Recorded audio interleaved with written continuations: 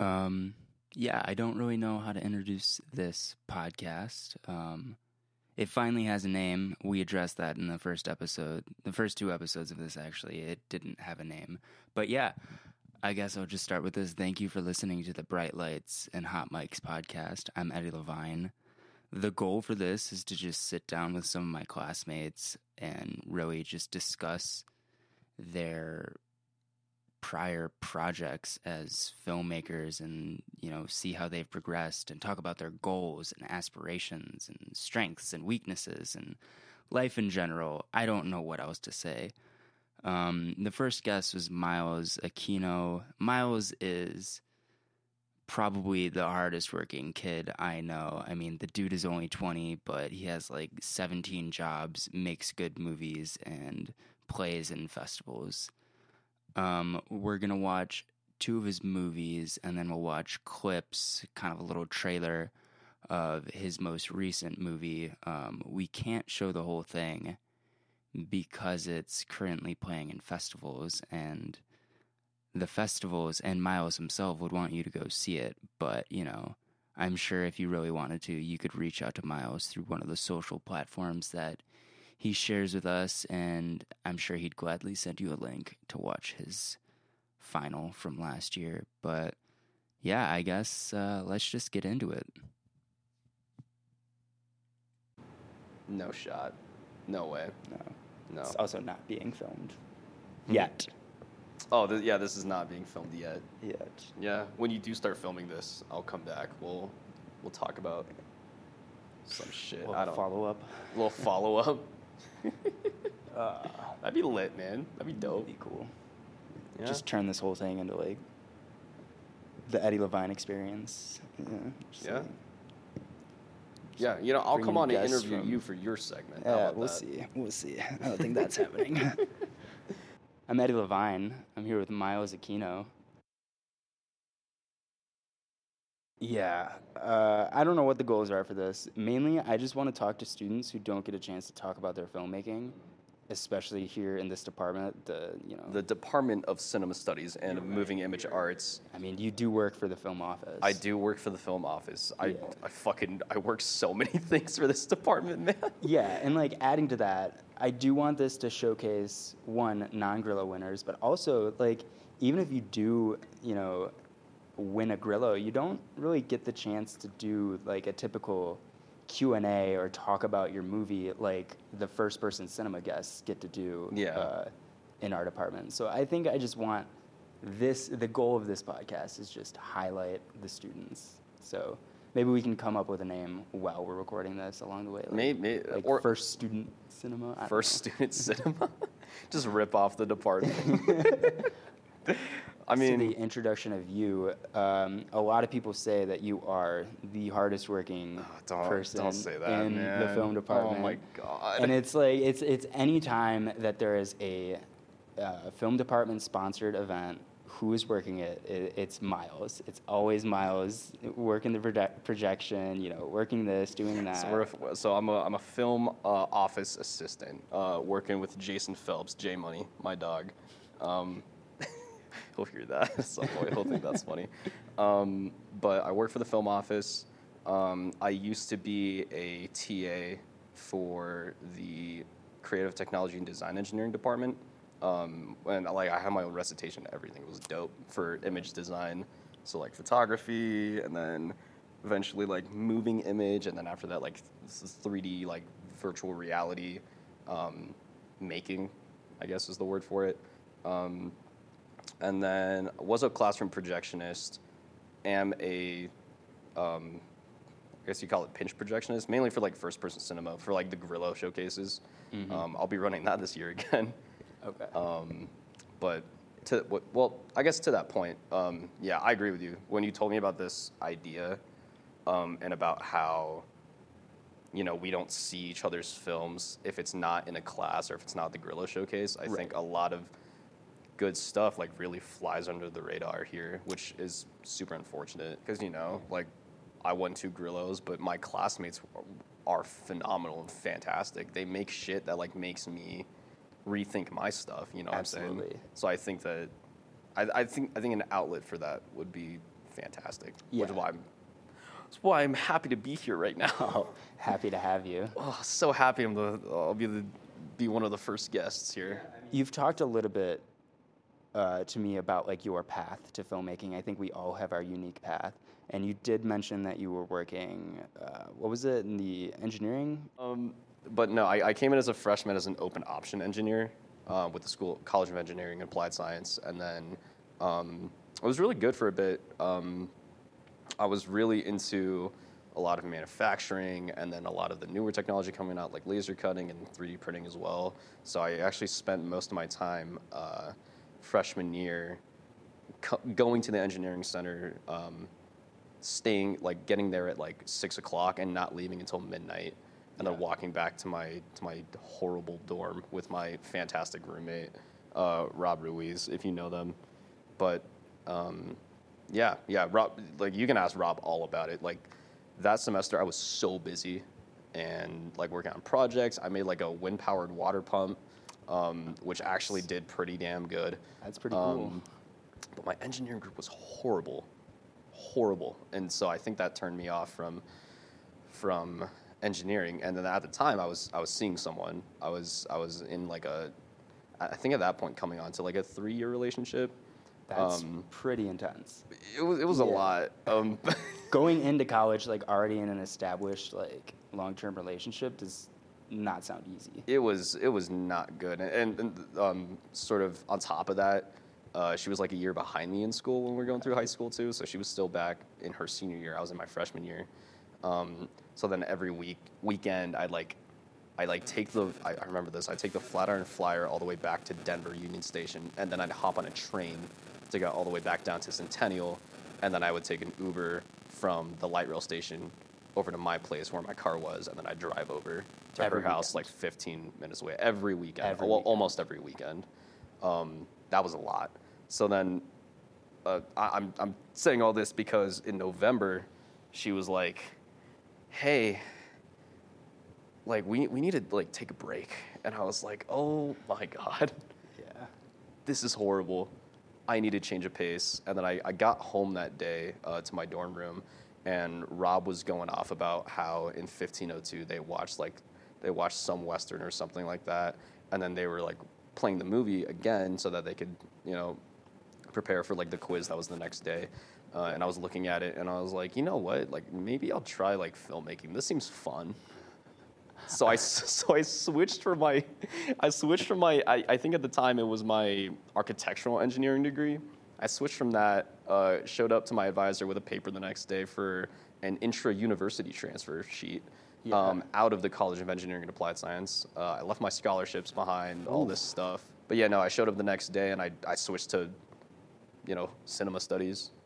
And then I didn't even have my first class that semester until spring came along. Right. Like 2020 spring, which I was in 1502 with a bunch of cool people. There's this one guy I knew from high school he like talked during the movies, during the screenings, and like every single time I walk into lecture, he like flagged me down, like, Myles, bro, come sit next to me. And I'm like, no, man, I will not. I'd like to pay attention. I will not, man. Yeah, for those who don't, I want to talk about 1502 for a little bit. Oh, 1502. That is the intro to film class for like, it's not just film majors. It's like a pretty desirable class at this school. Yeah. It's in a very large lecture hall, like a screening room. A lot of students are in it. It's front to back. It's a clicker class. Like attendance is mandatory. But I'm not gonna lie, man. For me personally, that class was a gauntlet. I mean, rightfully so, because anyone can come in. I think the capacity is like 200 people. Yeah. Like my freshman year, I walked in and I always came early, but then I'd be like, I have my notebook out and I look behind me and it would just gradually fill with the biggest variety of people. Right. Like business people were there, economics people were there. Some film students were like scattered across the auditorium. Yeah, anyone could have been in that class, but I almost didn't get in my first year here. You almost didn't get in? Yeah, because I'm a transfer student, and like registration is very silly sometimes. And I remember that summer specifically. It was like my counselor told me this. It was like, okay, every Wednesday morning at 9 a.m. they create 7 new seats So, like, it took me 3 weeks to finally get in, to, like, wake up and secure one of those, like, remaining seats into the class. Dude. And, like, midway through the semester, I was getting a D in the class. Because for whatever reason, I was just failing the pop quizzes. I just didn't, they make you, like, actually, like, write about film and pay attention. And I was just like, oh, man. It was, like, a moment where it was, like, if I want to do this, I have to, like, really figure out what this class is and how to, like, get it going. I ended up finishing with a B, thankfully. Nice. And, like, that was, like, what catapulted this whole, like, unique relationship I have with movies, because I almost, like, failed out my first time going in, which is crazy. Yeah, no, straight up. Like, Yeah. I feel like I would have blew off the class, too, if it weren't for, like, my dorm mate at the time, and then all of their friends who were also film studies majors who I now live with. Right. If they didn't, like, study because we lived in, like, Hallett basement, and then we had the room that was, like, connected to the stairway. So we heard everyone coming home, but we had the biggest room on the floor. So then they would just hang out, study, film there. So I'd, like, be sitting there coding and then, like, listening to all their stuff about homoerotic westerns and and then Wow, David that sounds Lynch. way more interesting than, like, coding and engineering. Yeah, dude, I was making algorithms to, like, decapitalize, like, strings of words. Like, the fucking I don't sucked, even know what man. you just said. So Like, yeah, exactly. Like, who wants to do that? Not to dog on coding students, but No, not at all. but yeah, no, like, I definitely feel like I would have blew that class off if I didn't see how hard, like, the cinema studies majors were working in that class. And like you said, it is a gauntlet, but it is designed that way, and I think it's a good design because it's a nice wake-up call. At least for me, it was a nice wake-up call that, like, okay, if I want to study art, then I have to bust my ass. Absolutely. I appreciate what you said. It's like the gauntlet by design to, like, kind of, like, really force you to, like, check yourself and be like, do I want to do this? Is this something I really want? And like, go after it. Yeah. Yeah. So, okay. You went through 1502, and then afterwards comes, like, time to filmmake. Oh, God. Yeah, we're going to get into that now. Oh, God, yeah. So this, like, spontaneous decision into cinema studies, was it like, oh, I want to make movies, or like, I kind of dig, like, just talking about movies, writing about them, just exploring the medium in general. Like, what was your real goal of, like, going into your counselor, really thinking about this, of, like, yeah, I want to be a cinema studies major? I'm flattered you think that I thought that through. I did not. No, that was the most spontaneous thing I've done in my life, where I didn't think about it. I was like, this sounds fun. I love that. That I is love literally that it. so much. That is literally it. That's amazing. Like, I didn't like confer with anyone. I didn't tell my parents at first. I told them the day that the paperwork went through. I was like, hey, I'm a film studies major now. And then How did that go? Surprisingly really well, because I used to be in performing arts. I was in performing arts for 7 years. Like, I did theater, improv, choir, a cappella, jazz choir, all this shit that I can't do now because I have no time. But they were actually like, hey, like, if that makes you happy, then go ahead. Awesome. And when they said that, I'm like, will this make me happy? Now it has, which is great. But I feel like that's, like, a very mature thought process for an 18-year-old, though. Will this make me happy? I don't know. Let's find out. No, I was 17-year-old, man. 17? Oh, that's right. I'm young, dude. I'm still 20 right now. Oh, God. Yeah, I know. Oh, sorry, man. No, you're good. You're good. Okay, so then I guess I want to know, what was it like going into Film 2000? Oof.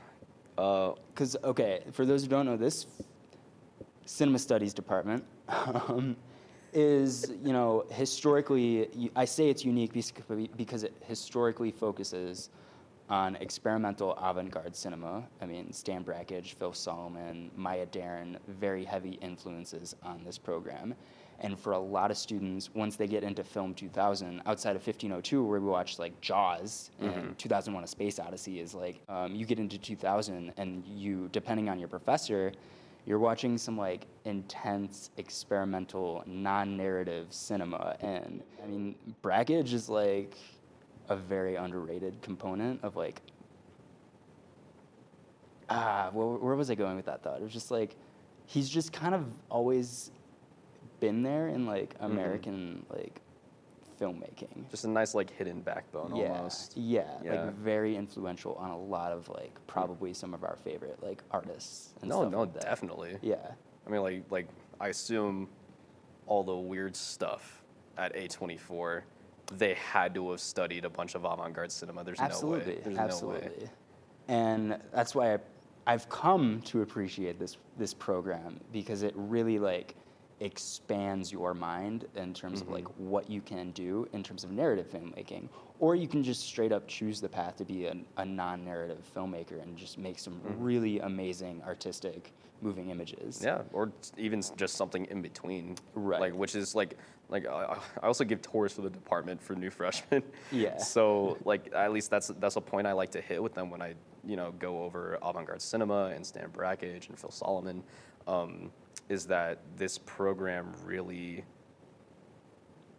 shapes you, or it provides you a really good opportunity to shape what you want to do. Absolutely. There's no there's no specific cinematographer track here. There's no specific directing, writing track. You just do all of it. You have to do all of it. You have to do all of it, which is again, like, since we are a smaller program and since we have to do since we have to wear so many hats, I think it really fleshes out, or it really gives a good opportunity for everyone to find what they like, what they love, what kind of film they like, what kind of film they love to make or to watch, and all this. Absolutely. So going off of that, I have to ask, what was your experience going into 2000? 2000. And who did you have for 2000? For Cine 2000, which was the first film production class of the Cinema Studies track, I had the wonderful, amazing Don Yanacito. Yes. I love that man.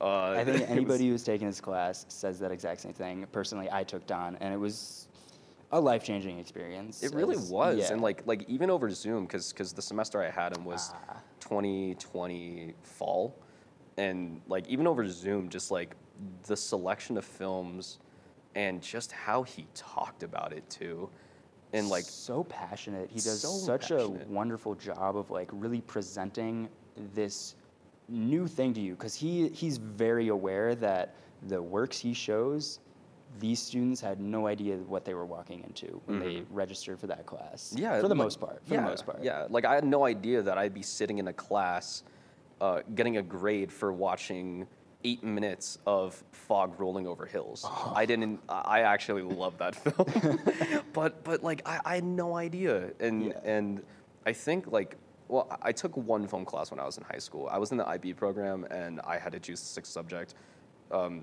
People who know that, you'll know what I'm talking about. But there was 1 year in my high school's entire history where they offered IB film, and it was thankfully the time that I could take it, so I did. So I was a little familiar with, Maya Deren, Meshes, and all this stuff. Wow. Okay, in high school. But I never thought about any of that afterwards. You know what I mean? Until I switched into film. But going into 2000 was I expected some weird stuff, but not that weird. Yeah. But it was, like you said, it was life changing, because I didn't think I could think of film this way. I grew up watching Iron Man and Transformers and all this stuff, and I had no idea that I could think about film in this regard as an art form, as a very artful medium as well. Exactly. And Don really helped out with that. As there was one thing he did in all his classes and with all the films that he showed, where he would play it and then he would talk over it. Yes. Be like, oh, look at the way that I'm so that glad all you these brought things this up. move. What look and just see the different colors, and it's my Don impression. but there's a reason why his classes worked for so many people, and I think his focus was building a passionate relationship with film. Absolutely. And that crosses over into his relationship with students, because every former Don student, myself included, who I talk to is just very endearing of who he is, not only as a professor but just as a person in general. He was just great to go and chat with in office hours and everything. Yeah, and there's a lot of that in this department. Yeah. I'm really happy that with all my professors here at this department, I can just talk with them. But also, I'm saying that coming from like me, who's super casual about everything. Yeah, no, definitely. But it's like they're there and they feel like they're there, which is fantastic. Right. But especially Don. Right, and they're all very passionate about filmmaking. I feel like in an artistic path, especially in like higher education, you can get very unlucky with your instructors because the phrase goes like, those who can't do teach. So a lot of them are just like failed at the profession, so they're bitter and they take that out on the students. That's not the case at all from what I've experienced. Yeah, these professors care, man. Yeah, like they went, well, the majority of them went through film school, and somehow if they didn't, they ended up teaching film because they love it. Kind of the beauty of film too. Yeah, exactly. They just accessible to all. Yeah, like Jeff studied physics. He was going to be a physicist, and then he fell into animation rotoscoping. Yeah. Like Skinner was an East Asian studies major, and Right. then he fell into a lot of Asian cinema and now teaches movies. M was originally a neuroscience. And was a neuroscience? Yeah. What? They were going to be a brain surgeon. That is nuts. Yeah. That is nuts. But like, that just shows like how powerful filmmaking can be. It really can. Absolutely. Like, as corny as that sounds, like I really do believe that now going through, or at least going into my last year of this program. Yeah. Okay, so you're in 2000. You're experiencing Oh yeah, we're talking about avant-garde cinema. We're all good. You're all good. I'm doing my best here. Nah, man, you're doing good. Now it's time to make your first assignment. Talk me through this. Okay. So for Don's class, for those who don't know, I believe his first assignment is still, it's either like something along the lines of like a how-to video or like whatever you want. Nah. He did for his first assignment for our class. Well, technically the first assignment was like an in-person thing where we shot in Super 8s, and then we made 15-second loops. Yeah. I could do a whole podcast on that, but I think for the purposes of time, we'll save that. I'll save that. That was a for great another exercise. guest. That was a great Yeah. exercise, but I didn't consider that my first film because it was a 15-second loop, and like I didn't know what I was doing, and it was more so just like to play with analog. Right. But the first assignment he had us do was like a study in movement, I believe.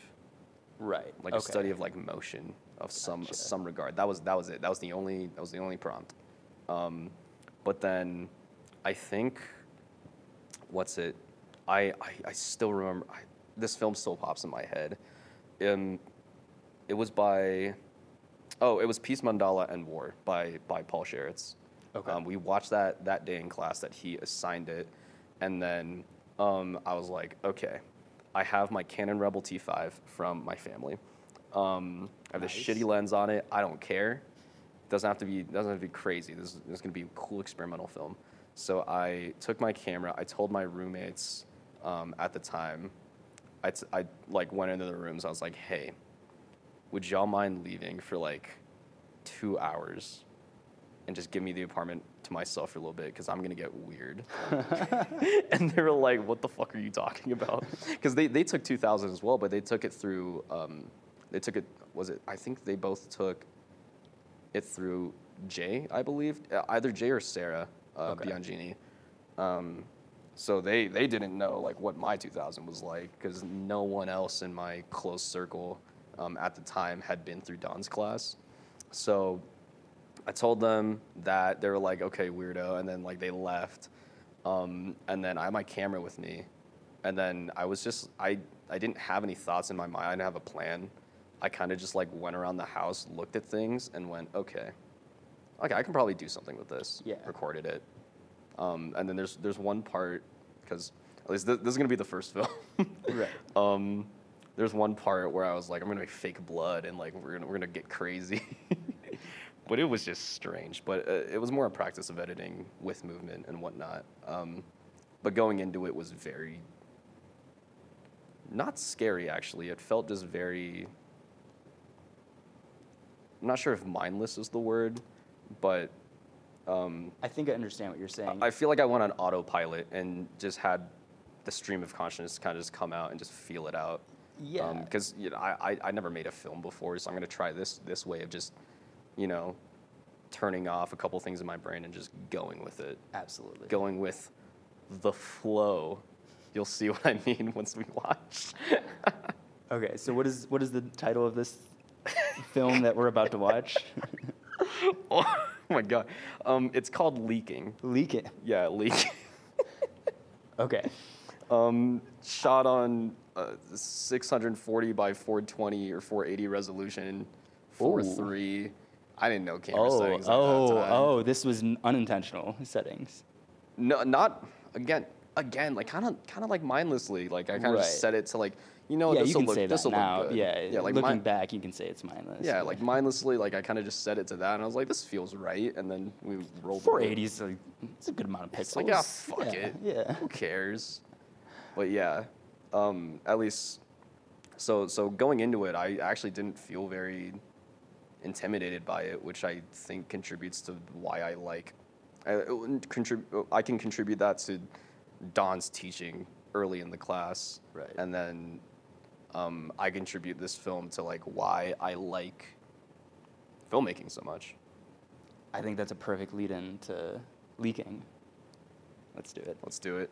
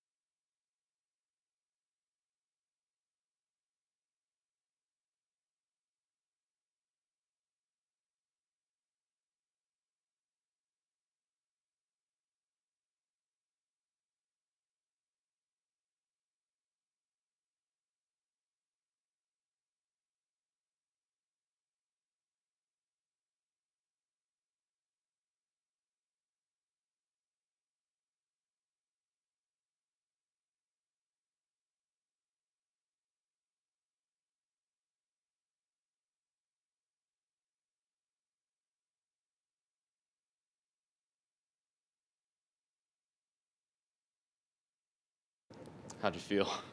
You're such a film student. Yeah. I mean, that's just like, I'm not going to say it was like the basic 2000 film student thing, because every one of them is unique in their own way, but they all kind of have this like general angst to them, you know?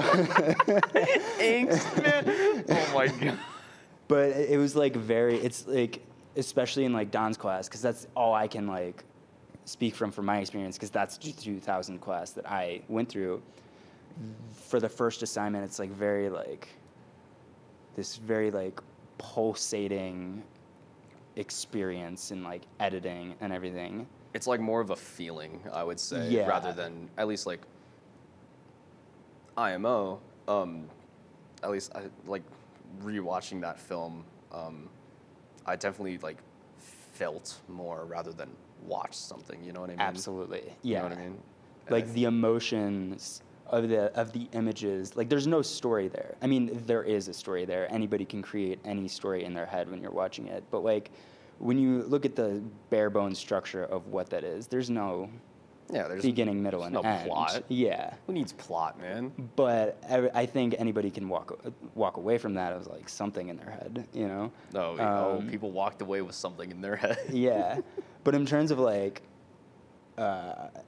editing exercises, like, yeah, there's a lot there. You have the pulsating movements. You play with like, that was what I loved about 2000. It's like your opportunity to like get into an editing software and be like, what's this button do? Like, Yeah, what does this do? that was my editing process. Like like after those 2 hours were up, my roommates came back, and I put my clothes back on. But and then like I put the card through my computer, and then I just started editing, and I was like, this is like, again, sort of mindlessly, like they both came in to like talk to me, see what was up, see how I was doing, and I just wouldn't say anything. I don't think I spoke for the rest of the night because I was just editing and I was just feeling it out. Right. So I'm actually kind of, looking back on it, I'm actually proud of that one because I love to hear that, and you should be proud of it. It's like a very, transcendental experience watching that. Like, let's not go that far, man. No, but I'm just like being real with you. I mean, it's not difficult to make something that's transcendental cinema. It's like a very meditative watch, I'd say. Thank you. Thank you. I appreciate that. The visuals were really cool. When you have that like neon sign spinning, that was something I couldn't do in 2000. That was way above my pay grade. That was, I think I made 15 layers. Yeah, I was gonna ask. Like, that's not effect I've seen. That was a lot of different. I did that shit manually. It was. It was a whole thing. What did you edit this in? On Premiere. Premiere. Yeah, that was my first time using Premiere. I'm sure Premiere had a great time. Premiere with that had one. such a great time. Looking back, 15 why layers. did I use Premiere? Well, we all. Have done that. It was either that or it was Windows Movie Maker because that's the only other one I used. Wow. Yeah. No, that's. We all. Yeah, man. We've all done Premiere. I'm not going to bash on Premiere. I think it has a lot of value. Yeah, it's to film great, students, yeah. But once you get like. Once you hit Avid, DaVinci, and. Yeah. Basically, I feel like else. Premiere has just kind of been like passed in terms of like accessibility, but that's. We don't need to get into like the politics of Adobe and Creative Cloud. No, straight up. So yeah, that was the first thing you ever made. Do you think that has influenced other things, or was that just like that was a phase, 2000? I think it influenced how I thought of film. Yeah. I don't think it influences my filmmaking now, because I don't think so at all. I don't think so at all either. Which is why people are really surprised whenever I show them this. Oh, it's 100% the complete opposite of what you, from what I've seen and what I've seen you make. Like literally, like on set making a film, because you're very articulate and organized, and all the gear is used and it's perfectly placed. Where this is, like you said, you just took a camera, locked yourself in your apartment for 2 hours, and just like, let's make a movie. Yeah.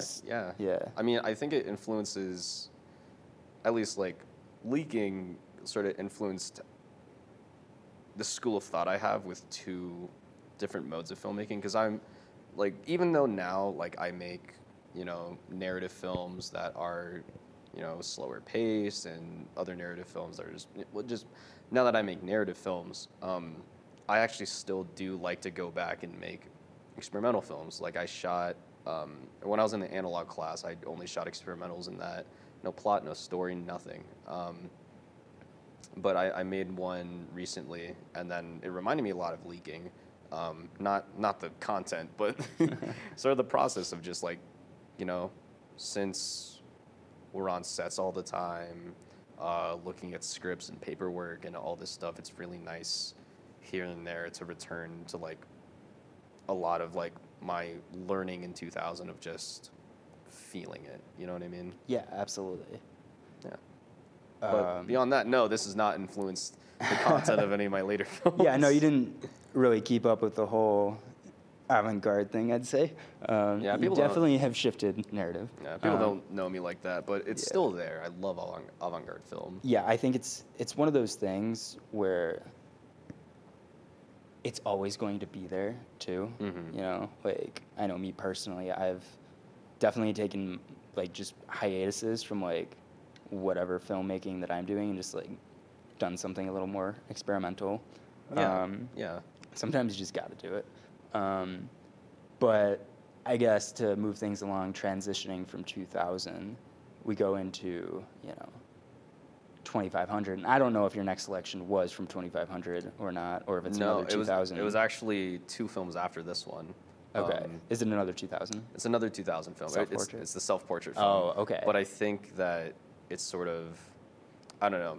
The 3 that I picked, I think, show sort of on a slider, sort of where I've been at. It's the progression. Yeah. And that's what it's about. That's what I'm here for. Yeah, of course. Yeah. So yeah, that's the other beautiful thing about Don's class is that he introduces students, and 2000 as a whole, I think that's a very important part about this program is in 2000, they introduced this concept of a self-portrait through like filmmaking. And I'm very passionate about self-portraiture. Yes, you are. We don't need to get into that though. That's for this special episode. Yeah, if that ever happens. I don't know if I want to let people behind the curtain.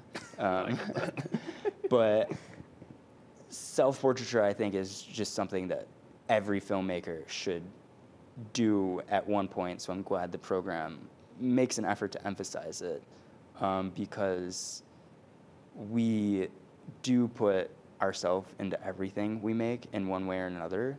But to like make something that's like so intentional about it, it can make some really like authentic and just beautiful pieces of work. So do you want to elaborate on your process of the self-portrait? And like, it's tough to do the first one because a lot of times it's like the final or like the third assignment and just kind of creeps up on you. So you don't have a lot of time to prepare for it. So I guess just like talk about how you were feeling during the class and like how this came to be.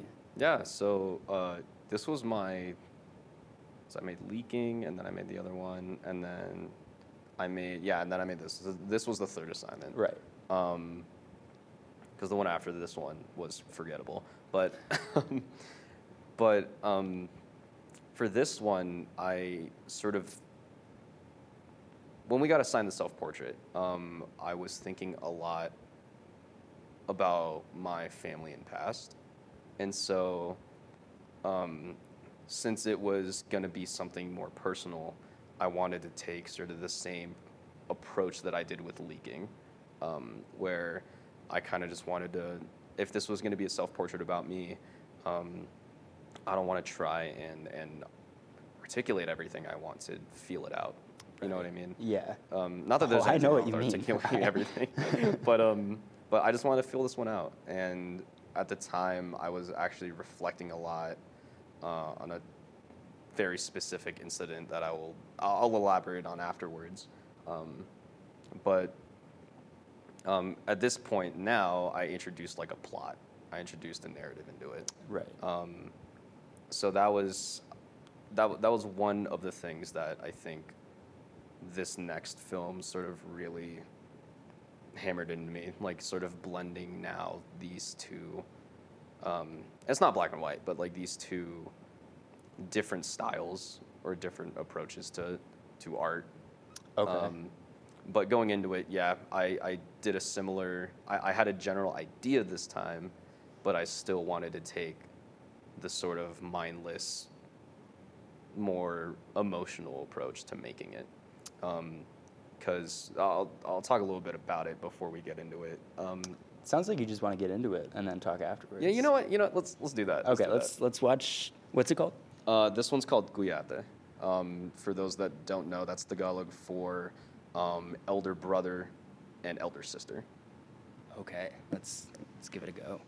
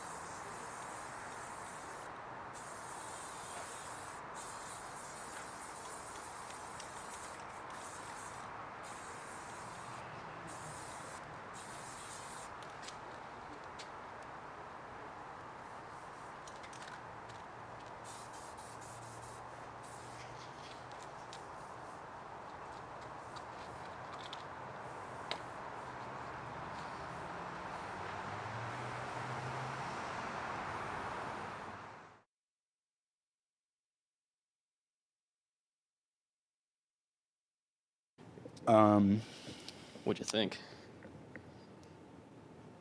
I think first thing that popped in my head was, like, everything I say in this department, a lot comes back to nostalgia by Hollis Frampton, just the use of images. But what I appreciate the most out of this, as I was watching it, is, like, you say so much by saying so little. And it's, you know, that is a self-portrait in the truest sense. And, yeah, I think it was very clear, and like you were trying to elaborate earlier, this was a very emotional, you know, process, both creating, editing, and just literally, like, creating in the sense of you at the wall, and, like you can see it in your body language. And I really don't know what else to say or what much else there is to say from a critical standpoint, because I can't, you know, who am I to, like, break down, you know, technicals of a self-portrait. That's, I think, the beauty of self-portraiture, you know. And in terms of the progress of filmmaking, if you want me to go off on that, it's like the use of, like, using the sound of you at the graffiti wall while displaying the imagery is, like, a pretty advanced move for 2000. I'm not gonna lie, like, I wouldn't have done that. Well, thank you. I would have had, like, dead sound at those points, probably just thrown some music on there, but the fact that you just kept the sound of just the spray paint, the wind, the cars driving past is it's raw. You know? I think that's what I wanted to do, because, you know, leaking brought out, again, that mode of filmmaking where you're just focused and, you know, not consciously there, but letting your subconscious sort of take over. Right. With the film. Yeah, and I think that's what I wanted to hit here, because sort of the topics that I was going over in that, you know, most of that has been buried by my buried into my subconscious, you know. Yeah. Growing up as a kid and learning that your Guy Patrick got deported, and, you know, being in high school, getting out of, like, a theater show, and then learning that your Aunt Jane killed herself is stuff that gets repressed. Right. You know, unfortunately. But, you know, I think that was the goal. Right. You know, make this, you know, because, like, this is a self-portrait. These are two people who have built me up from the ground since I was born, basically. Mm-hmm. That, you know, taught me a lot of things and, you know, still stick with me today. And I felt it was right to just kind of just let it all go. Yeah. If that makes sense. No, and the fact that it's about them, that they are a part of you, thus the self-portrait is, you know, there. Exactly. Everyone I meet builds me up somehow. Right. You And know? you mentioned you know, like, we repress a lot from our childhoods, and that's, you know, it's unique that filmmaking can be, like, you know, pretty healthy outlet for some of this stuff, to say things without saying things, or even if it's just, like, you know, I see this jacket every day and it always reminds me of this person, and it's like, how can I, one, show an appreciation while also, like, dealing with these emotions that I'm having, you know? Like, yeah. I mean, at the time I was, you know, at the time I thought it was a very good thing, because literally every night, I worked on this for a week, but every single night the day that I shot the footage, I got my roommates to help me out. I told them, hey, set up this camera, watch it. I'm going to go do my thing. I had the Filipino national anthem playing in my AirPods, and I didn't speak a word to them besides the end, telling them that was Guy Patrick and not the Jane's jacket. Mm-hmm. But then, like, I got home and I would just I would literally cry after 10 seconds of editing. Right. Take a second, try again, and then have to stop for the night. And then that went on for a week. And it was a whole thing. But, you know, with repression and sort of coming to terms with these very traumatic things that happen, you know, during childhood, I think film, thankfully, gave me an outlet to deal with a lot of things that, you know, I couldn't originally deal with. And I think that's one of the beauties of like filmmaking that doesn't get talked about when you like tell people, oh, I'm a film major. It's like, oh, are you the next Michael Bay? And it's like, shut up, man. It's a little more than that. It's like, Yeah. you know, there's a whole like artistic expression to it. It's like, you know, in the literal sense, a moving image, and like what is, you know, what does each individual project represent to you? And yeah, this is what it's about. This Yeah. is what it's about. And Yeah. you know, you asked me for the second one to be like the one I'm most proud of. I'm still, despite everything I've made, I'm still the most proud of that one, Right. because that's the one that I think really solidified, you know, what I felt like was my place in filmmaking, what I want to tell, what I want to have in my films, Yeah. the approach I want to have with them. Right. Because that approach from leaking, like, it still carries on. It still carries on today, because at least in different forms now, because, you know, I make films differently at the moment, but, you know, it really comes down to the writing process for me. Whereas, like I was telling you, the last film that we're gonna watch, I wrote that because I got a feeling, and then kind of just let it go, and then it turned into the last one. But we'll get to that later. I mean, no, I think that's a very fair, like, good transition. Not that I don't want to stop talking about that at all. I think it's just organic. But, like, Yeah.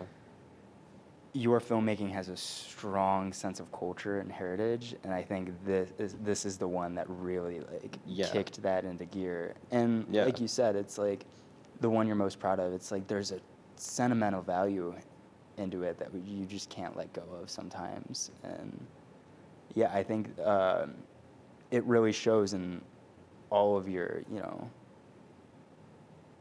work prior or after that, is just that sense of you is always in your next thing. And that is that going to lead to? Yeah, I mean, yeah, like, You mentioned the word organic, and that reminds me of when I showed this in class for Don. Oh man, he talked my ear off about that in the best way, and he talked about it being so organic, it feeling so real, and, you know, not sugarcoating anything.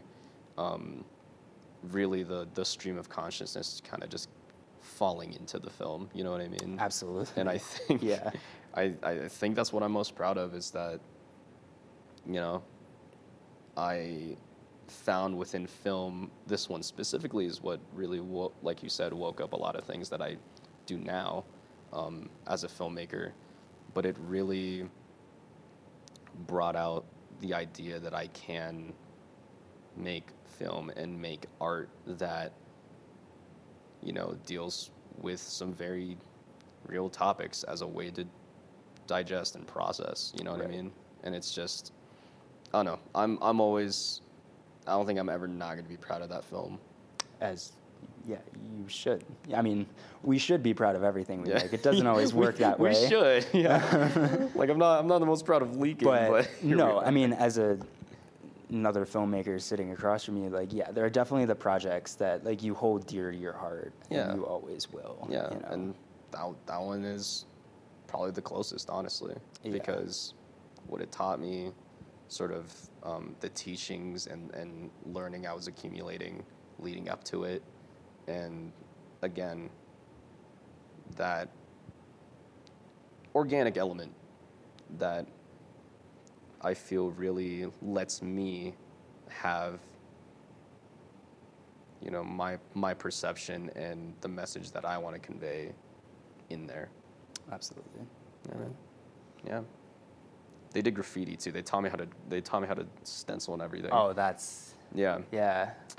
And on top of that, I actually that was the one film I've done the most engineering for, because I laser cut all the stencils together. There we go. So honestly, it was just an accumulation of just everything. Right. that really, really solidified where I am now. And yeah, that graffiti got covered up the next day because that's the one. That's how it goes. That's the one legal graffiti wall in Boulder. Yeah. Because I don't want to make films illegally. Who would ever do that? Yeah. Permits. What? Permits? What? And that was in the same class. That was in the same class. That was a month just later. in 2 projects later, there's a huge progression in just in filmmaking aesthetics. Yeah, that was just 1 month later. Framing, colors, editing, you know? Yeah. Narrative. The proper use of text and like. Yeah. Oh my God. Yeah.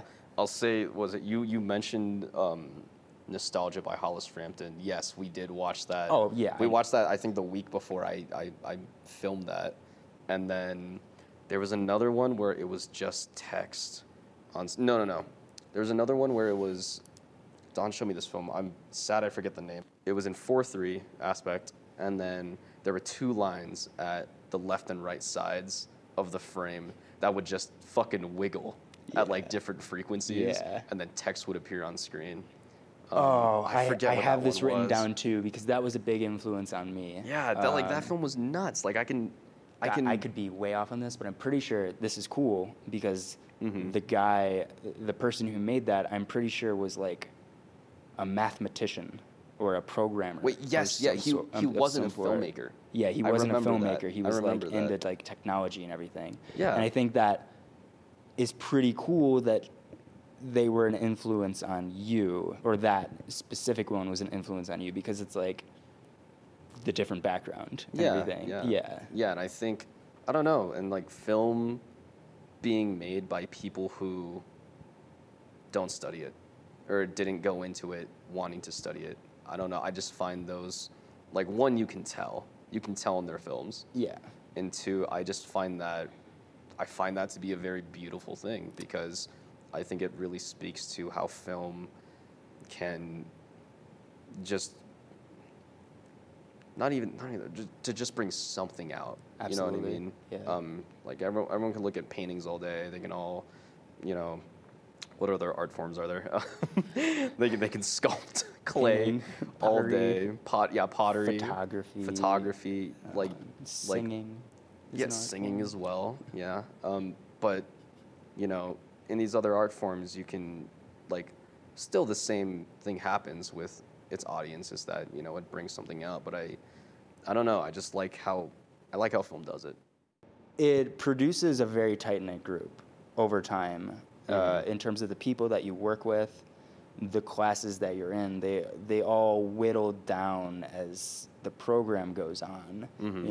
Where like 3 or 4 sections of 2000, or at least there were. I don't know anymore. The program has changed a lot. Now there's COVID did a number, unfortunately. Now there's almost 6 sections of Cine 2000. Of 2000. There's 4 with 2500. Wild. Still only 2 with 3400. See, that's what I'm saying. And then typically on a normal year, the 1 BFA cohort, which you and I are both in. It's interesting, and the tight knit group that the little. You figure out who you're gonna make movies with, and I guess a goal of this podcast also is like finding out your strengths as a filmmaker as you're going on. And I guess I want to talk to you about that now. It's just like strength as a filmmaker and like what your not preferred, but like what you're like really good at on set. And when it comes to filmmaking and like not just like working on your own projects, but like one of the benefits of this program is like we help each other make each other's movies. Like we're working with each other. So like what is the one thing that if you're going to like advertise for yourself, if someone's looking for a crew member, like what are your strengths as like a crew member? I think like what do you like to do? Let's do that. Question. What do you love to do? I love all of it. Well, I love all of it. No, like some people will say like, no, I love filmmaking as a whole and all this. No, I genuinely love doing everything. Yeah. Not doing everything for the film, but all like by yourself. like at least since my time in Cine 2000, since that last film, I think it was even in 2000 that I got into my first crew set for John Fitzgerald Pickens III. Fitz was tight, man. Fitz showed me a lot. I was his T. I was his PA. that's a great person to It was be fantastic. your first crew on. That's good stuff. Yeah, that was I got into Fitz's set because he was looking for PAs, and then he wanted them to be like 2000s 2500 kids, so oh my god, no. I was on Fitz's set while I was an engineer. It was my freshman year. Oh wow, holy cow. Yes. So before I even did film, I was still an engineer, and then I was asked if I could be a PA because Rob was asked if I could be a PA, my dorm mate at the time, and I was like, yeah, sure, fuck it, I'll try this out. Okay, cool. And then that's when I met Laura Conway, fantastic queen, who teaches our camera workshops with the department. Laura. Shout out Laura and her band. Oh yeah, Petit Garçon. I hope I said that right. They're on tour right now. She's going crazy. But it's there where I met Laura, and then I actually was her assistant camera for the majority of it. Mainly because the tripod we rented out from the cage was really bad. I don't know, like that one tripod was that just one horrible. tripod was that bad. one tripod was really bad. Like it's gone now. It's out of here. Yeah. The one leg didn't lock. So what I did was that I held the tripod leg. Like I took one segment of the leg, took the other segment of the leg, and pulled them apart as hard as I could, and kept that. That's filmmaking. During wintertime. That's filmmaking. That is filmmaking. But I'm saying that because at least most of my experience from there on has been, well, at least it really started with gripping for people because I loved gripping. I loved rigging because, like, still that engineer inside of me wants to figure out how to safely secure a light within a certain position or the camera or everything like that. Right. So then gripping then led into lighting, and I really, really dug lighting design, mainly because a lot of our prior year's BFA class had me helping out with lighting, like Jolin Hongs, and he also won a Grillo for his. Nama Al-Nima, he had me help out with some of his stuff as well. But on that one, I actually did sound too. And then on another one, I helped out with production design for a still image sequence. And then, but tying back, I found myself being asked more and more to help out, starting with rigging and gripping, then getting into gaffing and lighting, and then as of recent, it has been filming people's films. Right. Mainly because I pitch myself as a gaffer and a lighter, and then they're like, "Oh, well, no, you can DP," and then like if you're good at that, might as well just do that. Yeah, it's the same thing. Like, you can DP and then like light the whole scene and then compose. Yeah, just make my movie. And then, but you know, like at least my progression has led me to being really comfortable as a grip, as a gaffer, and as a DP because all of them, in my opinion, all of them have a lot of crossover, and I feel like I've been around that crossover enough where I'm comfortable in each one. So I'd say very strong with gripping, gaffing. I would say the same. Seeing you in action, yeah, you're that guy. Yeah, DPing a little less, in my opinion. You're pretty good at that. Thank you for thinking that. But I'd say those are mainly my strengths. In terms of weakness, in terms of strengths as a filmmaker,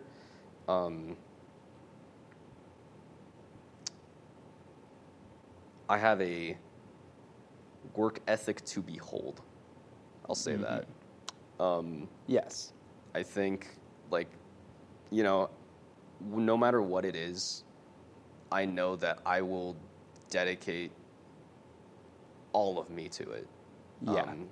Because if I'm on a project, I obviously believe in the project. I believe in the people that we're working with as well. And I want to do my damnedest to do a good job so that we can all make art. You know what I mean? And that's the right mindset to have when you're helping any other student. I think it's very easy at times to like be asked to help last second on someone's final that's like not the most prepared, but like they have a great idea and you're there, and there are times where your mind can drift away and like not be, you know, on focus, at least from personal experience. But it's like very important to realize that it's like, no, like by me helping, I'm a part of this project now. Yeah. Like, This why is- shouldn't I give my all? Like, Yeah. I want this to succeed. Like, my name's on it. Yeah. And, like, This is a also, I like this collaboration. person. Yeah. Exactly. Like this, like I think that's something that thankfully, I think this program does well, is that making us like collaborate, making us realize that every film is a collaboration. It is an amalgamation of a bunch of people putting in work to realize this idea. Right. You know what I mean? And I'll add on to that. When you work with other people while making your movies, your movie tends to turn out a lot better. Yes, it does. Yes, it does. Which I guess can lead into 3400, which is like, how would you describe that class? Which is, in short, I'd say it's like typically the final class of the film program. You know, it's, I guess, the thesis course, but it's another gauntlet where you're taking 3 classes at the same time. Yeah. And you're with your classmates, your group of like 12 to 16 people, the entire semester, 3 classes every week, sometimes more, and you're helping on everybody's movie. You see each other Monday through Thursday. Yeah, basically. And then outside of class as well, because you're all collaborating as well. Right. You're pitching ideas, you're helping others with their pitches, you're gaffing their movies, you're shooting them, you're gripping, Yeah. you're holding a boom. Yeah. I think oh God, now that you're listing all of that off, You're acting too. It leads me to sort of what we were just talking about with, you know, weaknesses as a filmmaker. I do think that because of that mentality of like, I'm gonna give my all to this, you know, it's easy to get overworked. It's easy to overwork yourself. And you know, sometimes if you're there for the project, you know, it might not be the most comfortable space to voice sort of some of your own ideas, and also that's very project dependent, very, you know, collaborator dependent. But if there's one thing I do want to work on, it's even on someone else's stuff to voice some ideas that I have as well, because, you know, we're of the idea that this is a collaboration. Right. So I will pitch this and see what they think. Worst case, they shoot it down and we just go with You what we're could doing. be like me and just not ask permission and just give your opinion. That is true. Yeah. That is very true. I don't mean to just completely segue away from, like, take the wind out of the sails of that, but Oh yeah, you're fine. I would say we are on a time restriction. Yeah, I just wanted to touch that. But I want to go back to your sense of culture, heritage, sense of self, and really your path to being a filmmaker. And I guess, do you want to take it away from there and talk about this final film that we're about to watch? Oh yeah. And 3400. Yeah, I'll start with 3400. 3400, like Eddie was saying, was dude, it's a gauntlet. It is a whole fucking thing. Yeah. It is like the advisors tell you to not take any other film classes besides those 3, and to dedicate an entire semester to those 3 classes. And everybody takes another film class besides those 3. Exactly. Yeah. But in that class, I'm not sure if this will still hold over, but this is the first class that you can use synchronized sound. Right. And so that leads to dialogue. That leads to a lot of talking heads within the films now. And like Eddie was saying, for people who are pursuing a Bachelor's of Arts in Cinema Studies, this is the final film production class. And so there's a lot, you know, at least the goal is to come out of this program with a very polished product, to have and to show and to exhibit wherever you can. But it was tough, man. I mean, compared to like 2500, I'm really glad that at least my circle at the time, since they were a semester ahead of me, they had already taken 2500, and then bits and pieces of us have already been on film crew sets. And so I think that's the biggest thing that is a little frightening to people going into 3400 is that, oh my God, we're doing like crewed sets. We have to coordinate at least 4 people. Right. At least 4 people now. These have to be more organized and whatnot. More so your quote unquote like more traditional way of filmmaking, which I can get into that, but but you know, it was a tough class. It was really hard. I think to like sum it up in short, it's just a crash course on pre-production, production, post-production with mixed in of like lighting workshops, editing workshops, and you know, you're learning how to pitch a movie, you're writing the movie, you're doing lookbooks for the first time, you're basically like producing your own short film for the first time in like a very commercial sense. Yes, within 1 semester, right, you're doing everything, and 3 times over for 3 different films. Yeah, which is, on paper, that sounds terrifying, and it was. But I think that class also had a wild freedom to make what you wanted, and that kind of leads me to this next one. Sino ako, which means who am I in Tagalog. Since Kuya Ate at that point, I had been feeling, at least at that point in my life, starting with Kuya Ate, I started reflecting on my identity as a Filipino American and as a second generation Filipino American who couldn't speak Tagalog, who couldn't talk to his grandparents in what they grew up speaking in, and sort of, you know, reflecting on the story of my family coming here, settling down, pursuing basically just better life here in the States. I was very reflective of that, and that was on my mind constantly, just as I was also trying to, you know, suss out who I am as a person, which honestly I think we've done pretty good so far. But yeah, this film, I wrote it.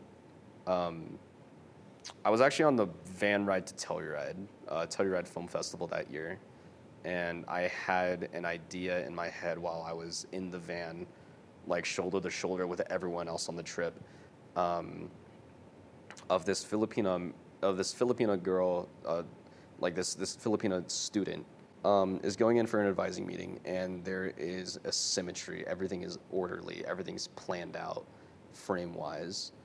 And then from there, I wrote it out, and it ended up being what it is now, about a Filipino college student sort of going back and forth between changing majors, going into nursing, or going into a more artistic career path, graphic design. Totally wasn't based on anything at all. Yeah, I wasn't based I don't on think anything. I've heard a story like that before. Yeah, never. But yeah, in 3400, this was my final film, and it was a train wreck leading up to it, because I had everything planned. Like, I wrote the script in September. We filmed in October, so the script was planned out. Location-wise, we figured that out. But the actress, we thought we had figured out, but the day of our first set of shooting days, the actress at the time, who we booked out like 3 months ago, through the only other Filipino friend that I had on campus who I met through engineering, she texted me that morning and saying like, "Hey, I'm sorry, something's come up, and I also feel really sick." But then I saw her social media, and for the entire week she was like partying, and doing everything. Just say you don't want to do the project. She went to 3 concerts that week, and I was like, "Dog, come on!" There's still COVID going around. Yeah. But she texted me that morning, and I was in the Telluride classroom, and then like I basically told my professor what was going on, And then she was like, okay, just like don't interrupt class. And I was like, okay, all right, fine. But I was like calling and texting people. I asked my Ata Ashley if she could act in it. I asked my Tita Cheska if she could come down from Lakewood. But then about 2 hours before we started by schedule, I actually hit up my old coworker who was half Filipina, and then she ended up being free the entire weekend. So then she got dressed, drove. Oh God, what was the first shoot day? She got dressed. She drove out to our house because we used my room as the main location, and then we filmed for the next 3 days.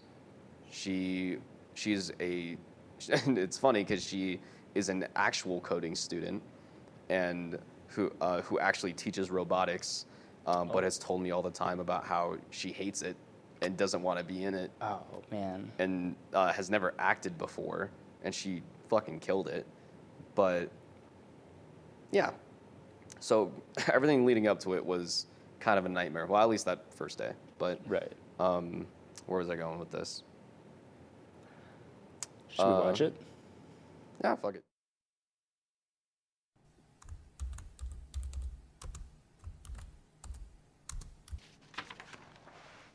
The deadline to switch majors is coming up. I know. Just something to think about. Mm-hmm. Izzy? Are you doing okay?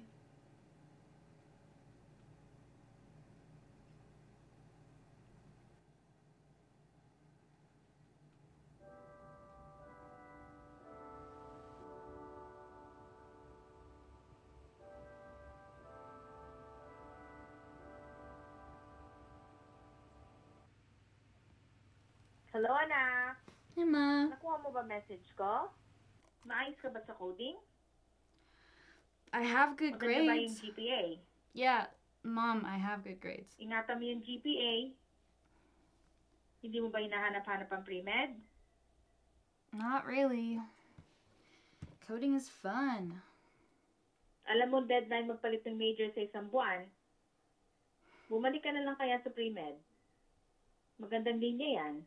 No, I like coding. It's just as good as being a nurse, Mom. Mga auntie at kapatid mo, mga nurses. At alam mo, malaking kita nila. Well, you transferred from what major again? Pre-med? I used to be in that.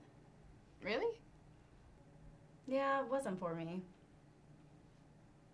So, why'd you pick computer science?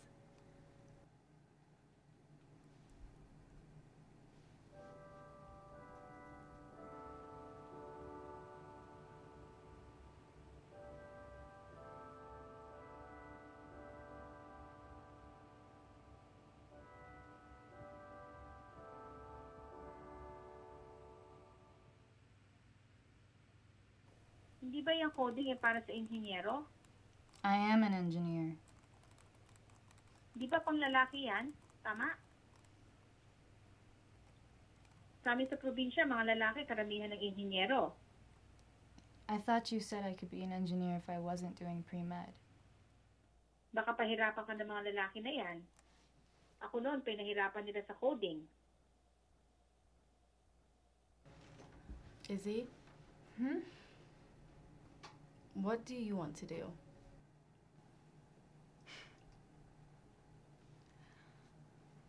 What? Have you seen these? Yeah, around campus. Ever thought about it? This is for graphic majors only.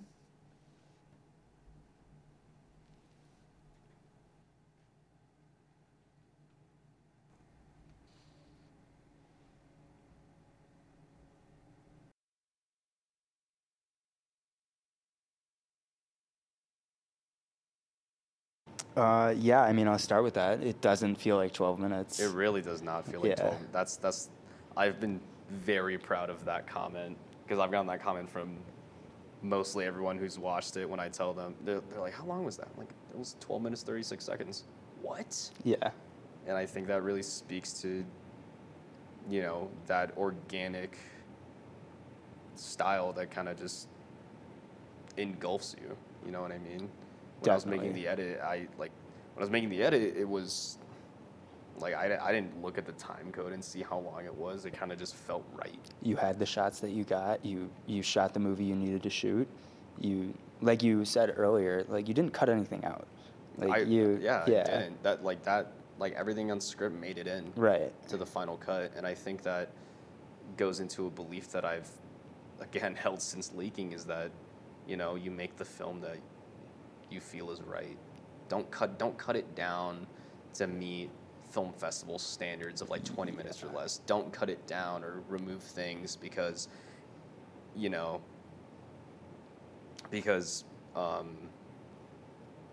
not even film festivals. Not even film Your festivals. professor Yes, will have a time limit a lot of times. Like no stand to professors, but you know, I think that, well, making these, or this pattern of making these like slower paced, organically developed films, you know, don't compromise the story. Don't compromise what you want to convey in it. Make the film that you need to. Exactly. Yeah. I feel the exact same way. I always, tell our classmates all the time, like, that are going back and forth on something. Even I need to tell myself this too. It's like, make the movie you need to make. Yeah. And it's okay if you don't know what that is Mm-hmm. at a certain point. Like, Like leaking Guyate, this films, you know, like I didn't know what I needed to make. It just felt right. Right.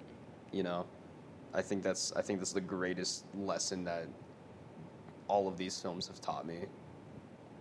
You know, since these are, because that was also a self-portrait. I know I said that wasn't based on anything. I don't know. But you know, it's just like I don't know. Film is an art, and art doesn't compromise. I like that. And I think the story, pretty effectively presents itself. Like, I don't think I need to go on about that, but the production value is something we can definitely go on about. Oh man, seeing Guyate and then seeing this film. Well, I mean, those are two very different They're very different films. They definitely productions, I'll say. Yeah, they're different productions. Would I change things about Guyate? Yeah, I would. With knowing things I know now, with how important lighting is, how important production design is, I'm not gonna change it. It's gonna be as it is. But you know, I guess that can lead into some of the things I learned leading up to this, is that, you know, what everyone says about, you know, you can buy fancy cameras, you can buy fancy lenses, get all the gear you want in the world, but if you do, please put them into lighting. Please put them into lighting, into production design, because, you know, how many how many feature films we see nowadays have like an empty room, besides Petit Maman, you know. The new Celine Sciamma, whatever. Dude, I don't watch movies. Yeah, we don't watch movies. It's weird. But, yeah. Like, not only did that production teach me, or at least remind me of, you know, staying true to what I want to make, but it also taught me a lot of, you know, traditional filmmaking conventions that are really, really important, like lighting, like production design. There's an episode from Aperture's No Film School series, where basically every single one, they always try to hammer into the viewer on YouTube how important lighting is, because they're a lighting company. Yeah. But also how important production design is, because that gives you space to implement symbolism and a lot of figurative devices, as well as aesthetically solidify the look and everything like that. Yeah. Yeah, no, I think that's a very important, statement to make. And, like, if there's one thing that I think a lot of us are lacking is in production design, just because it's one of those things that it's so easy to forget about, and with the amount that's on our plate as filmmakers, and also we're very new at this. You know? like there's no production design classes, unfortunately. No, there's no set dressing, no costuming. Not the resources for it, unfortunately, like you're saying. That as but well, like, it's like very easy to kind of forget, and I'm not going to say it makes or breaks your movie, but it can really add an extra element. And I think when watching this one, the thing that comes to my mind is just like intentionality, and everything on the screen is intentional. Down.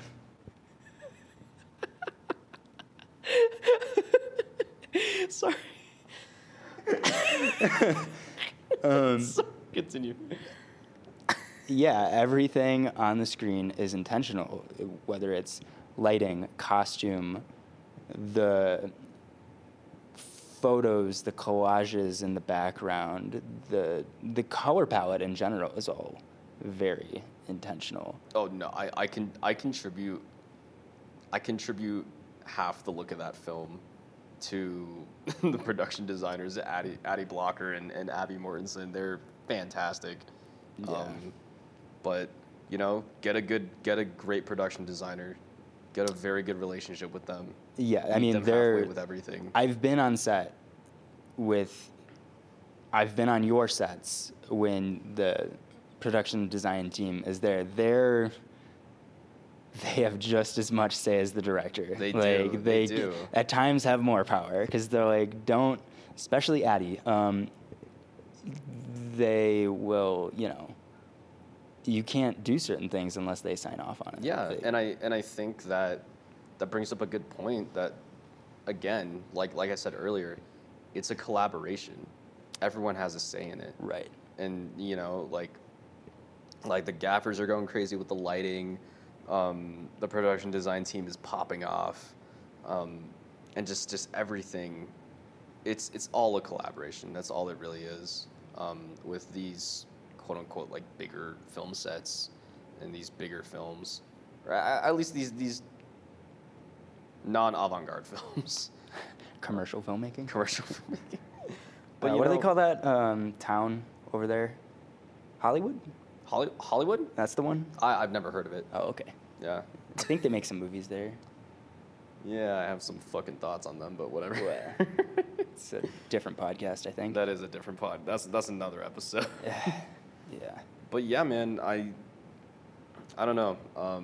Again, I'm really thankful that you put this idea together and are realizing this podcast right now, because looking back, I'm now realizing how much leaking, as much as I dislike it at times, how much that process has actually stuck with me with just making what I feel is right, and how Kuyate really got the ball rolling on me exploring my own identity as well as my own culture through this art form.